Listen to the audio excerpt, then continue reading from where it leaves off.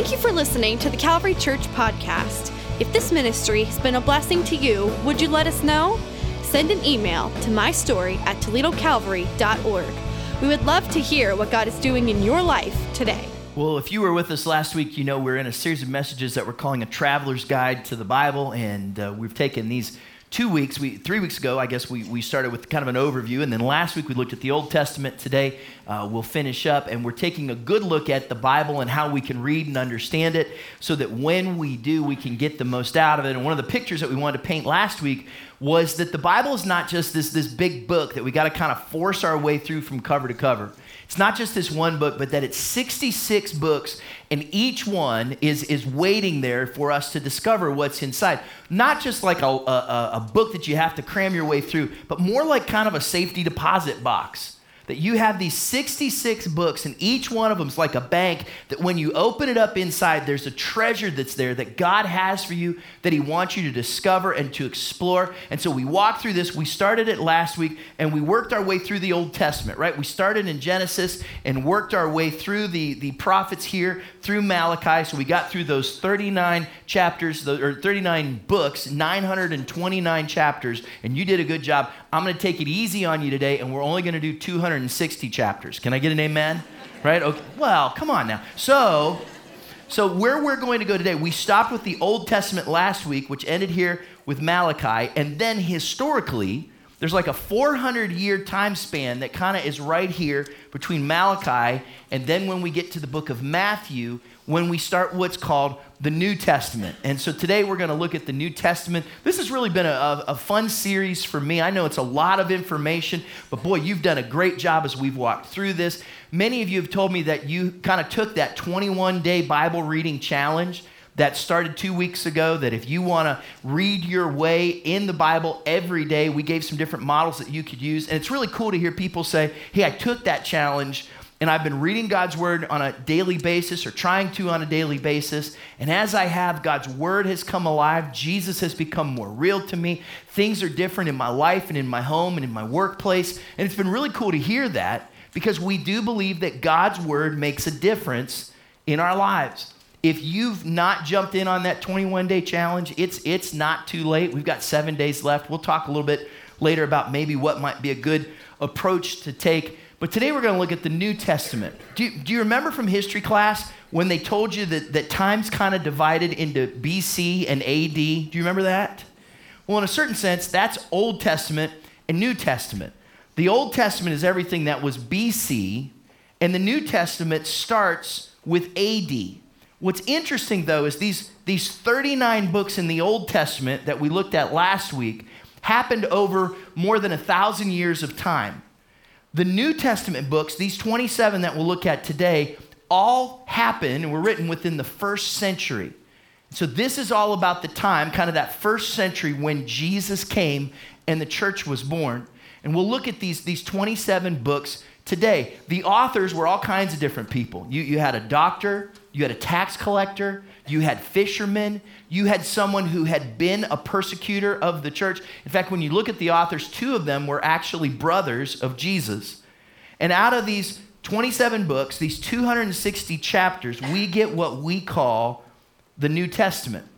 So let's jump right in. The first 4 books of the New Testament are Matthew, Mark, Luke, and John, and we refer to those 4 books. Anybody know what we call them? We call them the Gospels. Very good. You're doing great. Awesome. Just write an A on your paper right now. You're doing good. Matthew, Mark, Luke, and John are what we call the Gospels.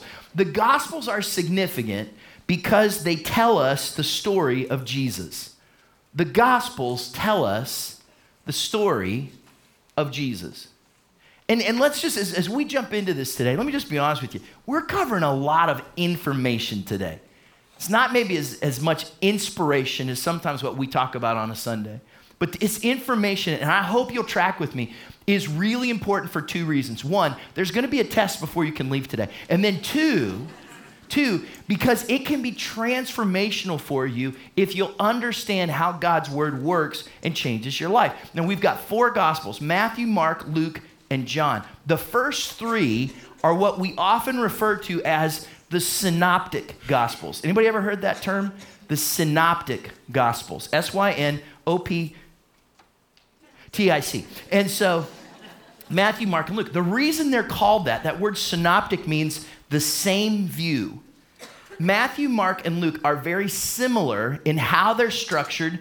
They tell a lot of the same stories. In fact, scholars believe that they may have started with the same collection of stories, and then Matthew, Mark, and Luke took it and added from their own experience, from their own interviews, from their own sources. But those books are so similar that when you look at them, you can't help but see that they have kind of a common structure and theme to them. And so we call them the Synoptic Gospels because they have the same view. Let me do this for just a few minutes then. Let me tell you about these 4 Gospels because each one of them was written by somebody different. And when they wrote it, they had a different audience in mind. They had different perspective because of who they were. So it changes what we kind of see as a focus in the gospel.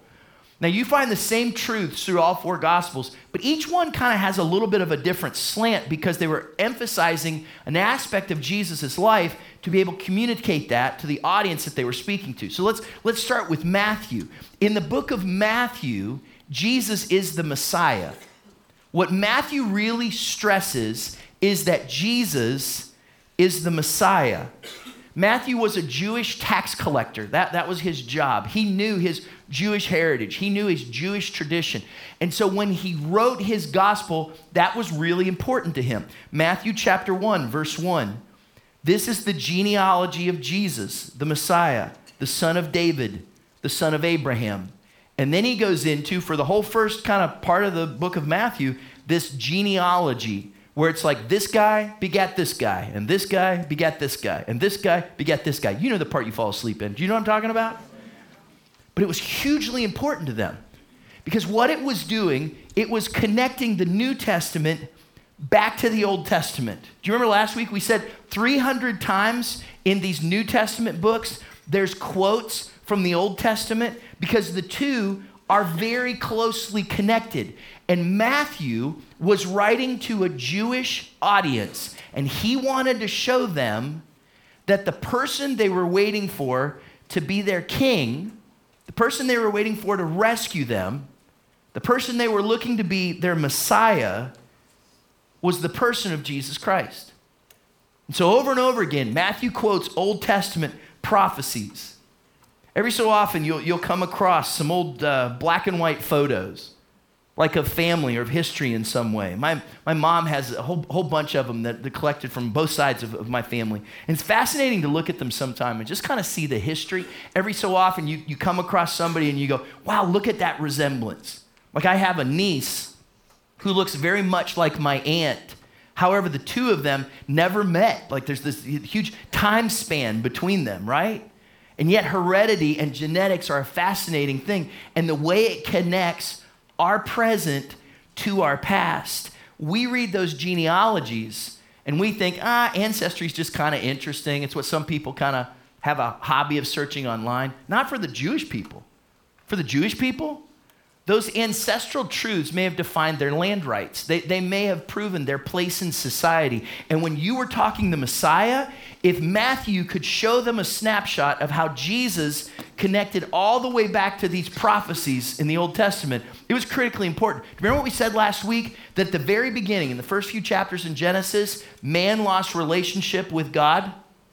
And then throughout the rest of these books, it's a story of how God goes to great lengths to restore that relationship. Well, what Matthew says to the Jewish people is the person that God has sent is Jesus. So in Matthew, Jesus is portrayed as the Messiah.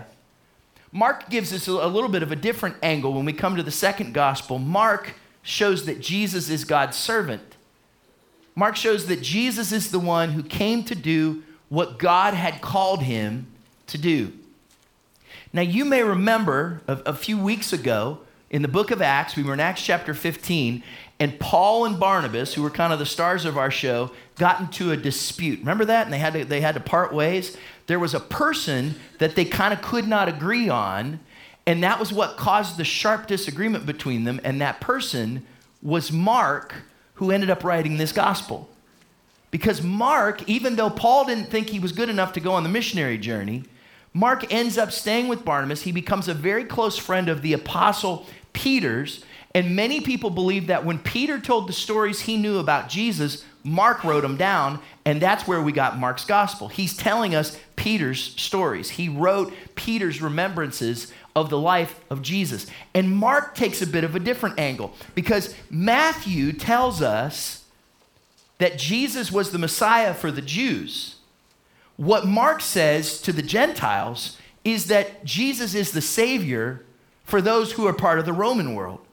And so he writes a shorter gospel. He doesn't have as much teaching in it. It's more action. It fits those that he was writing to. And he wants us to see what Jesus came to do. Now, you'll see this in all the different gospels, but this is really important. And Mark shows us that Jesus came to be God's servant and to accomplish what he could as God's Savior for the people. Matthew chapter 10, verse 45. Look at what we read here.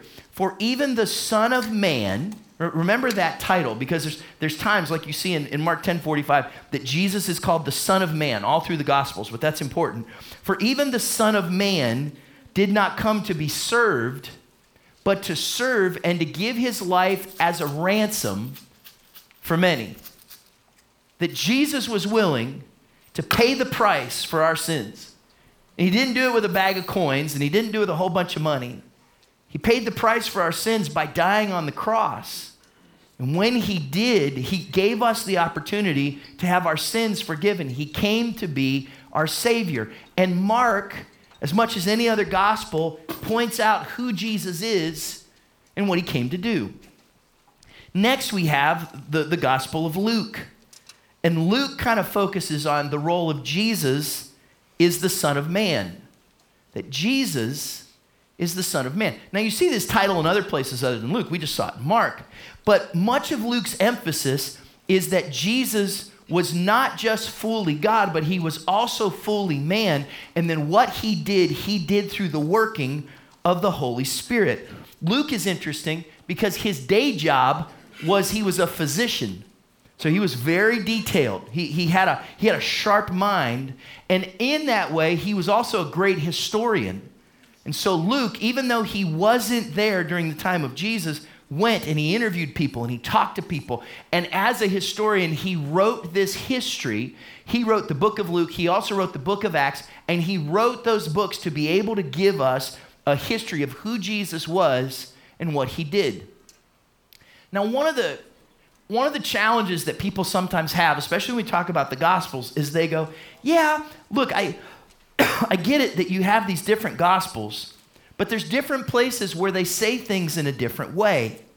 There's different places where they tell different sides of a story. And sometimes it's hard to kind of reconcile those things. What do we do with that? How do we deal with some of the discrepancies that we may see at places in the Gospel? Let me show you this. This picture that I've got here. We're not going to use these drawers and talk about the Bible next week, but I've come to really like them, actually, and they're handy, so we might keep them up there. No, we're getting rid of them. Okay, so this is a painting that hangs, we'll put it on the screens as well so you can see it. It hangs in the National Gallery in London. It was commissioned and painted by a guy named Anthony van Dyck many centuries ago of Charles I. He painted this for a guy who was a sculptor named Giovanni Lorenzo Bernini, and he sent it to Bernini. And it's an interesting painting because it's all the same guy. This is all Charles I, but the picture that you have here is of him turning one way and then looking straight ahead and then turning the other. What's significant about this is that Van Dyck painted it this way for Bernini and then sent it to Bernini because Bernini was a sculptor and he was going to sculpt a bust of Charles I. And just one view would not work. He needed multiple angles to see exactly what Charles looked like so that he could capture a full picture of who he was. The Gospels work in the same way. One gospel might not have been enough. And so God in his grace gave us the perspective of multiple individuals. And like in this case with the synoptics, Matthew, Mark, and Luke will all give us similar looks of the same person, but from slightly different angles so that we can understand more about who Jesus was and what he did. Does that help? Does that make sense a little bit? It's a powerful thing to see the Gospels played out in that way and how God gave us these gifts to know who Jesus was. So 4 Gospels, Matthew, Mark, and Luke, we often call the synoptics. John is in a league all of his own. We'll talk more about John here in just a minute, but in that gospel, he takes this whole different approach. In John's gospel, we see that Jesus is the Son of God. And John's gospel is different because John and Matthew both were eyewitnesses. But if you read through the gospels, you see that Jesus called 12 disciples. He had 3 close friends, and probably his closest friend on earth was John. It's arguably true that John knew Jesus as a person better than anyone else ever did. And the perspective we get of who Jesus is in the Gospel of John is so unique in his teaching, in the miracles. If you've never read through one of the Gospels, maybe all the way through from start to finish, I would encourage you, start with the Gospel of John. And as you open it up, say, God, will you help me to see Jesus as my teacher and my friend in the same way that John did? There's powerful truths that are there. We'll talk about John a little bit more in a moment, but let's move on from there. So we've got the different genres that the book is arranged in that we're looking at. So we started with the Gospels, Matthew, Mark, Luke, and John. And then the next kind of area of history or genre that we see here, and we'll just look at this one book, is the book of Acts. And Acts is a book of New Testament history. Acts is the book that we have of New Testament history. It tells us the story of the church. Now, we won't spend a lot of time in the book of Acts today because we're spending a lot of time in the book of Acts, right? We've been in the book of Acts kind of on Sunday studying for about the last 10 or 20 years. And it's a book that tells us about the church. Here's how the book of Acts starts. Acts chapter 1, verse 1.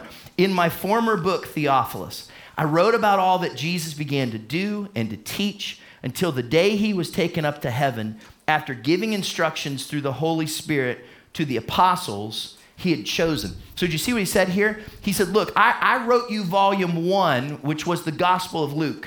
And I told you all about Jesus. Now I'm writing you volume 2, the book of Acts, because I want you to see how when Jesus gave the Holy Spirit to the church, it changed the world. And we've been watching this as we've been working our way through this book. Acts is the story of how the Holy Spirit worked through the early church to change the world. A couple years ago, a friend of mine pulled out this flashlight that he had, and I kind of admired it. And so next time I saw him, he gave me one. He says, you need one of these too. And it's just this tiny little flashlight that I look at it and I go, what can this do? And then you look at it and you turn it on and then you can't see for days, right? I mean, this thing has got your retinas will heal. Okay, this thing is intense. I love this little light. I keep it in a drawer in my kitchen so that if I've got to go outside and say, I don't know, look for skunks, right? It'll do that. It'll help me because this tiny little light will illuminate my whole backyard. It's powerful what this little thing can do. Acts is this incredible story about how this small little band called the church moves out into the rest of the world, and when they shine their light, the world changes everywhere they go. It's a powerful story of how when the Holy Spirit is at work in our lives, when we allow the light of God to shine through the Spirit's power, the world is changed. And you know what I'm thankful for? I'm thankful that at the end of the book of Acts, the story wasn't over, but that we're still writing the story of the church, right? I'm excited too. And we have the opportunity to shine our lights and see how God can work through us. Now look, let's pause for just a minute. And so we've covered Matthew, Mark, Luke, John, Acts. And one of the questions that we ask sometimes is, how do we know when I read my Bible that I can rely on what I read there? How do I know that it's true? How do I know that the words are right? How do I know that this book is actually saying the things that God was trying to say thousands of years ago? So we talked about this last week. The Old Testament, most of the books of the Old Testament were primarily written in, anybody remember what language the Old Testament in? Hebrew. All right, thank you for your confidence, sir. Yes, awesome. So we've got Hebrew in the Old Testament. The New Testament was primarily written in the language of Greek, right? So you've got these different languages. Well, we don't naturally read Hebrew and Greek. We need that in English, and that was written thousands of years ago. How do we know that we're reading the right things? One of the things that's interesting is that we believe that God's word is infallible, that it's inspired, and that it's inerrant. That the words that we read there did not come from a human mind, but that they came directly from God. The challenge is, though, we don't have the letter that Paul wrote to the Corinthians. We don't have the original copy of Mark's gospel that he wrote down. So how do we know that what we're reading is true? Here's a little quick lesson in what they call textual criticism. The original documents, let's say Paul's letter to the church in Corinth, the original one is what would have been called the autograph. The first one, the one he wrote, was called the autograph. Well, we don't have any of those, of any of these books. We don't have that autograph. What we have are copies that were made so that others could read them, so that in the Old Testament synagogues and New Testament churches would have these documents. They're not called autographs, they're called manuscripts. And so we have to rely on manuscripts that were copied and preserved hundreds of years after the original autographs. So if you have these copies, how do we know that they're true? Well, one of the things that's interesting is archaeology has advanced. We have more than 14,000 manuscripts, pieces and parts of Scripture that we can go back to and use to piece together what we believe to be God's Word. Now, for the record, just so you know this, there is no other document in ancient literature that even comes close to having 14,000 pieces of it that you can go back to. I mean, we have far more information to base this on than any other piece of ancient literature. And when you put those things together, there are places where there's discrepancies.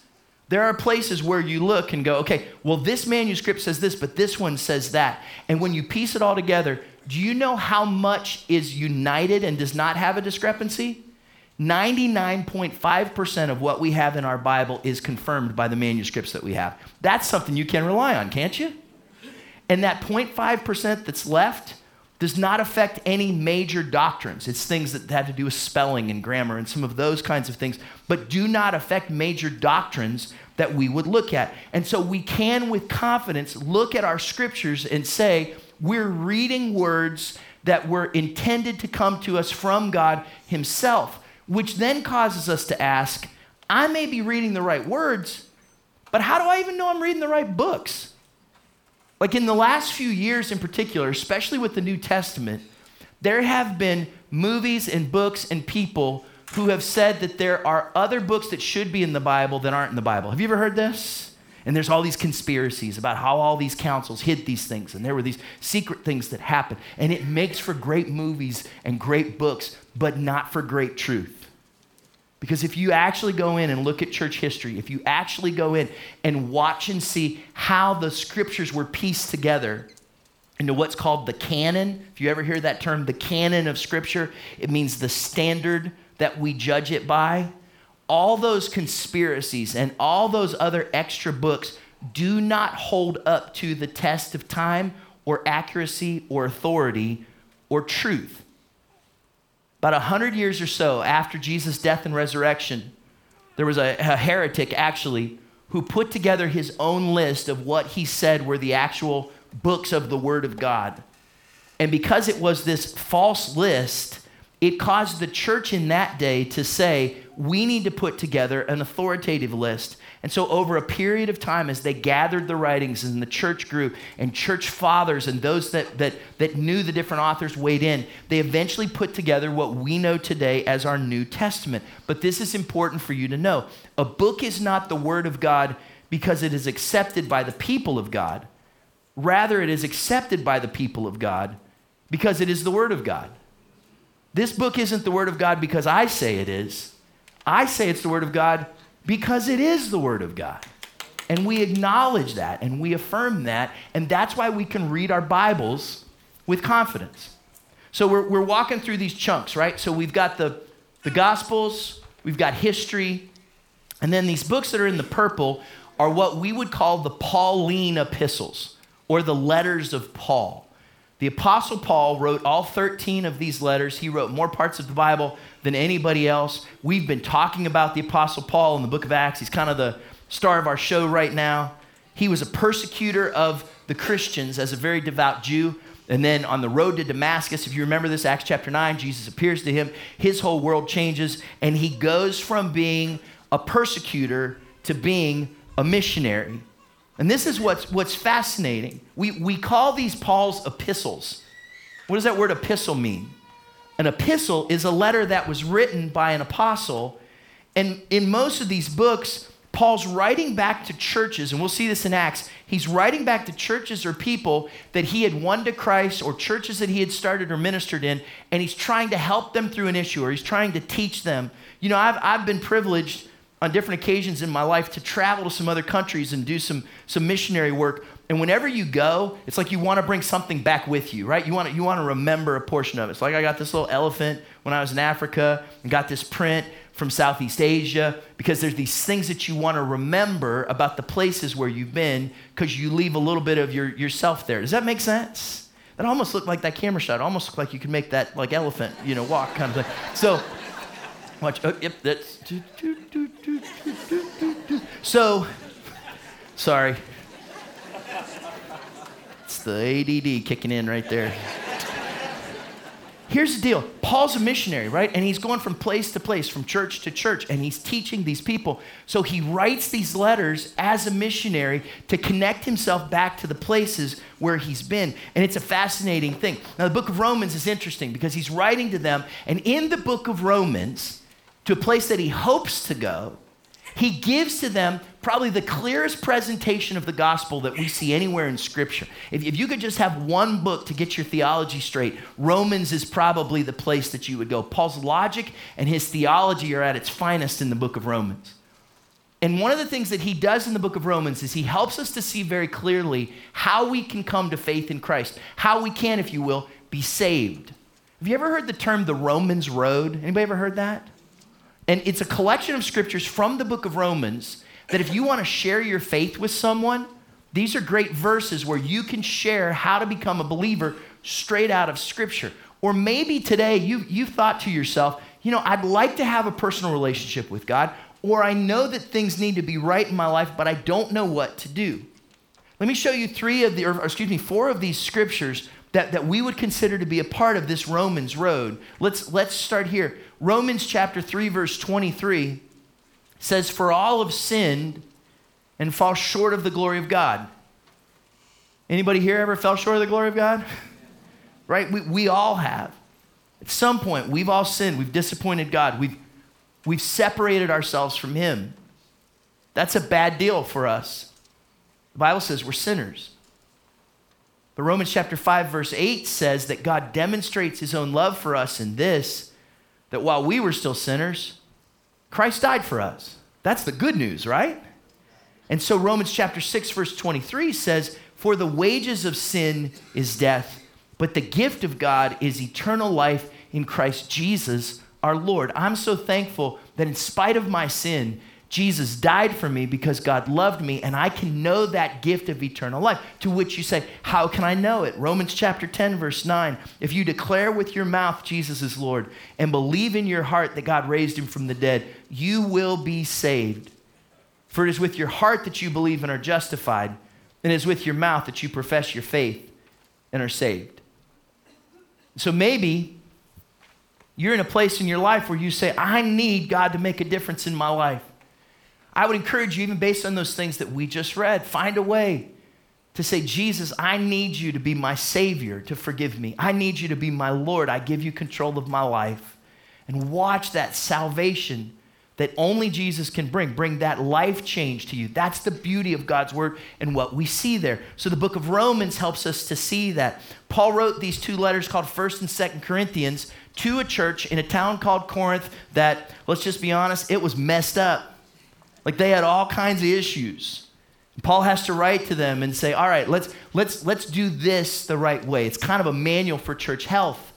Then there's books that we refer to as Paul's prison epistles. Paul's prison epistles are Ephesians, Philippians, Colossians, and then this book over here called Philemon. Ephesians, Philippians, Colossians, and Philemon, or sometimes people call it Philemon. Where are my Philemon people? Raise your hand. Okay, where are my Philemon people? Raise your hand. Where am I just say it however I want to in the moment, people. That's your pastor, right? That's me. And you might go, and I get this because I remember history class, and I also see the lunch in some of your eyes. You're gone right now. I know that some of you are like, why do I care? Why do I care that Paul calls these prison epistles? Here's why. Because when you go to read these books, Ephesians, Philippians, Colossians, Philemon, and when you give time to think about where Paul was when he wrote them, that he's sitting in prison, it changes your perspective. In the book of Ephesians, when he begins to talk about that it's not by our own works that we're saved, but it's by God's grace through faith that we come to know salvation in Ephesians chapter 2, it has a different perspective if you realize he's sitting in prison when he writes that. When you get to the book of Philippians, and not just theology, but in Philippians chapter 4, when he says things like, rejoice in the Lord always, and again I say rejoice, he's sitting in prison when he writes that. When he says to think on whatever is good and that you bring all your requests to God in prayer, he's sitting in prison in Philippians 4 when he writes that. In Philippians chapter 4, verse 13, when he says, I can do all this through him who gives me strength, he's writing that from prison. Anybody ever had to quote that verse? I can do all things through him who gives me strength. Anybody have to quote it getting out of bed this morning just to come to church? Right? That's a powerful truth. Paul's writing that from prison. The book of Philemon is Philemon. Okay, there's another option. Thanks. No more suggestions from the gallery. Okay, let's just move along here. Right? Maybe it's Philemon. And so, right? I don't know. This book is a primer on forgiveness. Like, it's powerful what Paul asks in this book. So don't just ignore these things. They have the power to change your life. He then writes the two letters to a church in Thessalonica, and they have this really cool emphasis on the fact that Jesus is coming again and what happens in the end times. And then Paul writes these 3 books that aren't to churches, but they're to people. Paul's pastoral epistles. He's writing to people who are pastors in churches that he started. Paul's pastoral epistles are 1st and 2nd Timothy and Titus. They're letters that Paul wrote to people who he had allowed to be in leadership positions, and he's encouraging them in how to live. So when Paul writes to Timothy and says, look, God has not given us a spirit of fear, but he's given us the spirit of power and of love and of a sound mind. He's not just writing that to Timothy, he's giving those truths to you for you to hold on to. Look, the epistles of Paul teach us how our beliefs impact our behavior.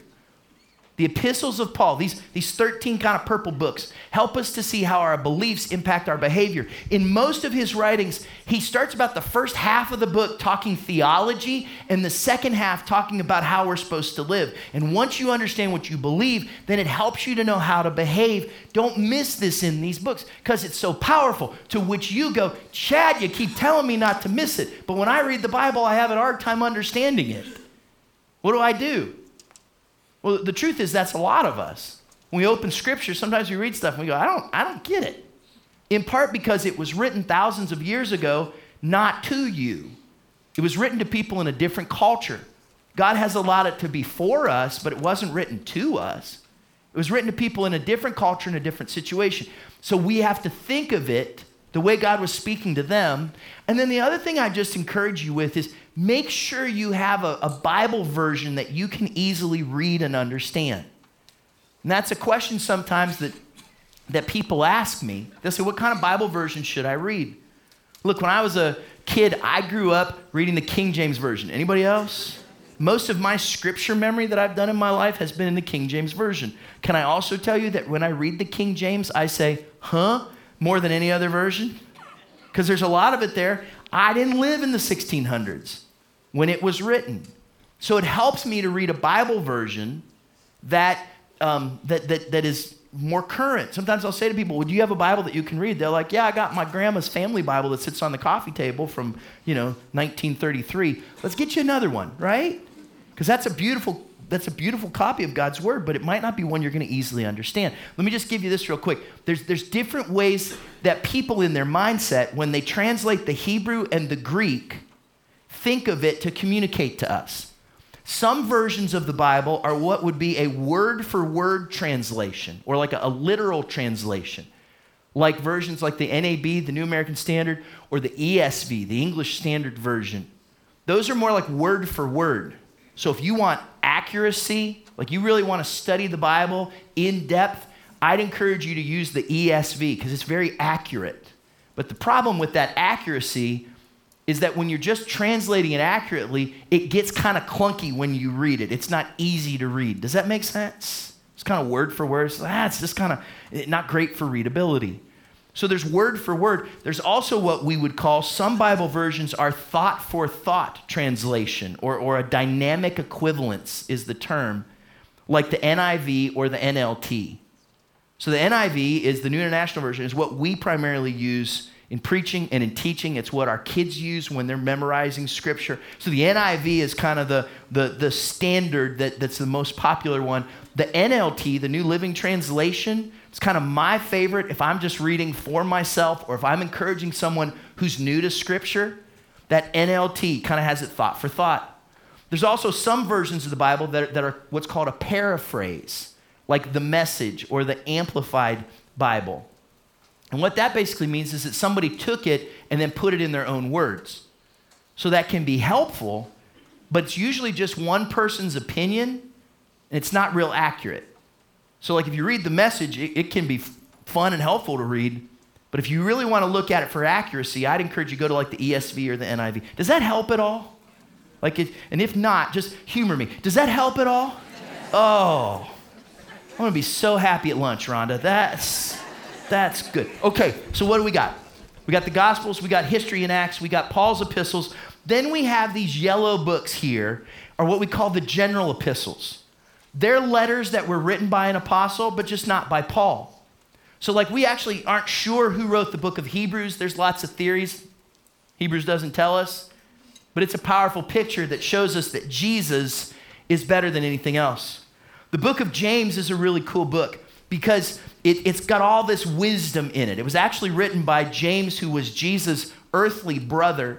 And if you ever think about how do I make my actions count? How do I deal with anger? How do I control my tongue? How do I manage my time? What do I believe about prayer? The book of James is awesome. And then we have these two letters written by the Apostle Peter, 1st and 2nd Peter.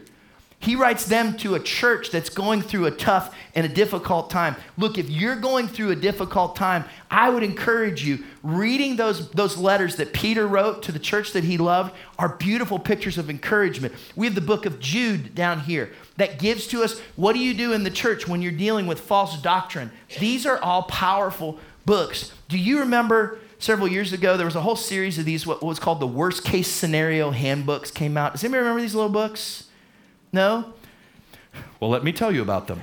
There were these, and there were these books that you'd look at. Like here's one chapter: How to Survive a Poisonous Snake Attack.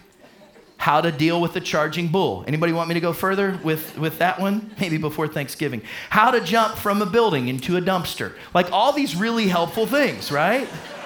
That are in this, and that's just random. How to treat a bullet or a knife wound. So you got all these things in here.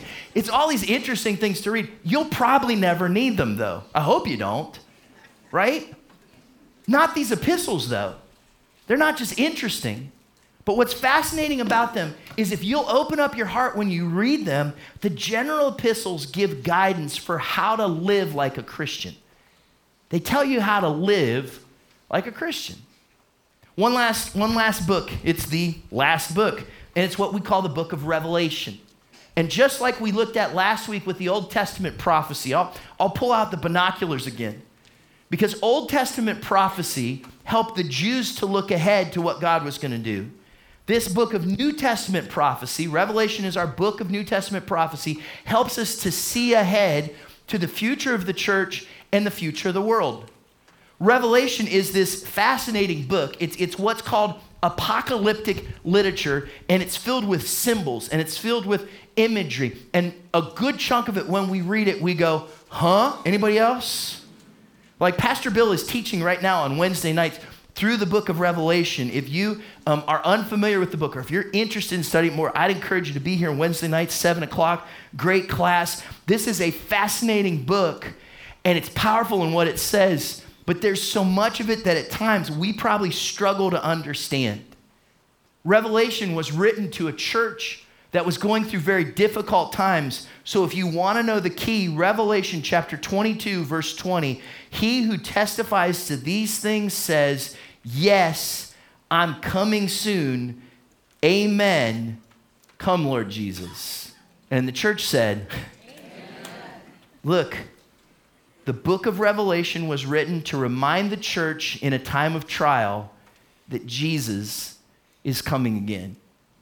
It was written so they'd have hope. Let me give you a picture of the New Testament. In the Gospels, we find out about Jesus. In Acts, we see how the Holy Spirit was given to empower the church. And then Paul helps us to see how we should believe.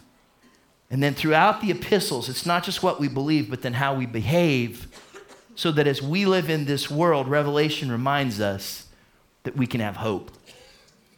And we skipped a couple here. We skipped 1st, 2nd, and 3rd John. And I'll tell you why. It's because probably if you forced me to say outside of Jesus, who's your favorite person in the New Testament, I think it'd be John for me. Like, John's this fascinating guy. Like, he told us about the past when he wrote the gospel. He told us about the present when he told us how to live in 1st, 2nd, and 3rd John. And he told us about the future in the book of Revelation. John had such a unique perspective. And here's the reason why. Because John was Jesus' closest earthly friend. If there was anybody who knew Jesus and his heart, if there was anybody that Jesus knew he could trust, it was John. And so when John writes, he writes with a perspective and a genuineness that's so rich as we look through the scriptures. In fact, when he writes the end of his gospel, in John chapter 20, verse 30, he tells us why he's writing. He says, Jesus performed many other signs in the presence of his disciples, which are not recorded in this book, but these are written that you may believe that Jesus is the Messiah, the Son of God, and that by believing you may have life in his name. John says, I'm telling you this so that you'll believe and then your life will be changed. He knew it because he knew Jesus. I told you a couple of weeks ago that earlier this month, Ron and I went away for our anniversary. It's kind of a cool little trip that we had planned, and we went to Texas. We went to Austin and San Antonio, and then we went to Waco, which might be significant to some of you. Anybody fans of the show Fixer Upper? Do you know? Yes, sister, I see that hand. And we'll pray for the healing because you shot it up so fast, right? If you're not familiar with the TV show Fixer Upper, it's this couple, Chip and Joanna Gaines, and they go and they help people kind of remodel their homes. It's just kind of it's a fun show. And then in Waco, they have this whole little, somebody told me it's Disneyland for adults, right? It's what they call Magnolia, and they've got their shop, and they've got the garden, and they've got the food trucks, and they got the bakery. We worshiped at the bakery a couple of times, right? Just be honest, I'll just put it on the table. I'm a fan. Like, the show's fun, and then when you hear the story of their life, you see how they give God glory and how God has supernaturally led them into the influence that they have. So I'm going a little fangirl here, but I'm a fan, right, on this thing. So we did the whole tourist thing, right? We went and, and they're changing the community, and we went there and they changed my wallet, and we had this really, it was great. And so one of the things that you do if you're doing the whole tourist thing is you go to this place called Harp Design Studio, because there's a guy who shows up in a whole lot of the episodes who does all their woodwork named Clint Harp. Do you know the guy I'm talking about? Oh yeah, you're fans too. All right, I get it. So Clint's kind of this, like cable TV guy, star, kind of thing. So you go to his little studio, and you got a little shop where you can go in and buy wood stuff that Clint might have like touched or probably looked at or something, right? It's like, that's the deal. And then they say this. They're like, look, if you go to the back, that's actually where they do the woodwork.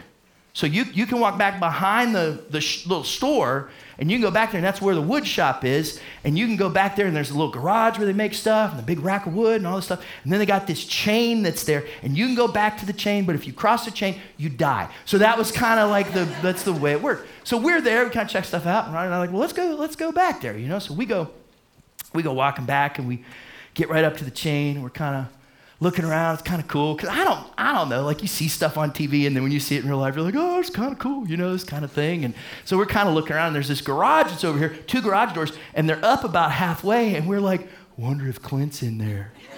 Right? You're thinking that. So Rhonda's getting as low as she can, trying to see, are those Clint's feet? Like you're doing this. And we're just kind of, nothing's happening. We're just kind of standing around, just kind of waiting a minute. And all of a sudden, like there's this pickup truck. This guy comes walking back from behind the pickup truck. And I look and I go, who is that? It might be Clint. And I look, it was Clint. It really was. It honestly was. And he's like, got this big case of water. And we're like, we got that look on our face like, I've seen you on TV, right? And he looks at me and I think he's a fan of the Calvary Church program. And he was like, I've seen you on TV, Chad. No, he didn't. He didn't do that. You kidding me? He doesn't know who I am, right? But nicest guy in the world. Puts the water down, comes over, shake hands with them. Where are you from? What brought you here? We're like, hi, Clint. Hi, Clint. Hi, Clint. You're like that goofy thing you do, kind of thing. And then like, can we take a selfie? So we took a selfie. Isn't that, there it is, right? Nicest guy in the world. Just went out of his way to talk to us. Just super cool. So then Rhonda posts the picture.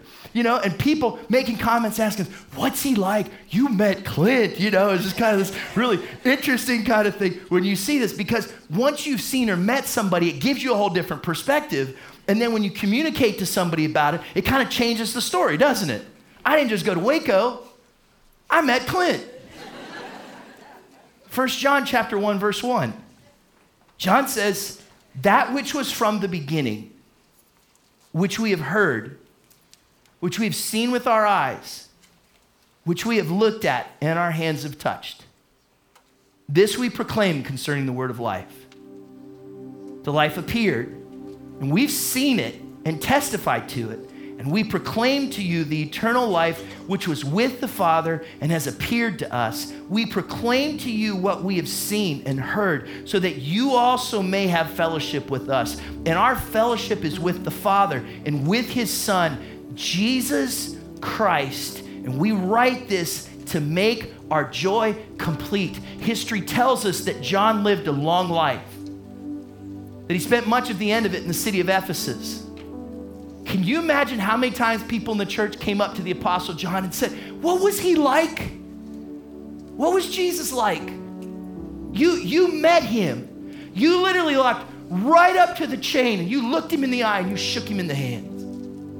What was he like? And John says, I saw him and I touched him. And I'm telling you, he wasn't just any man. He was the Son of God who came to give us life and who came to bring us light and came to change everything for us. And he says this, he says, I write this to make my joy complete, because nothing makes me happier than when you find Jesus.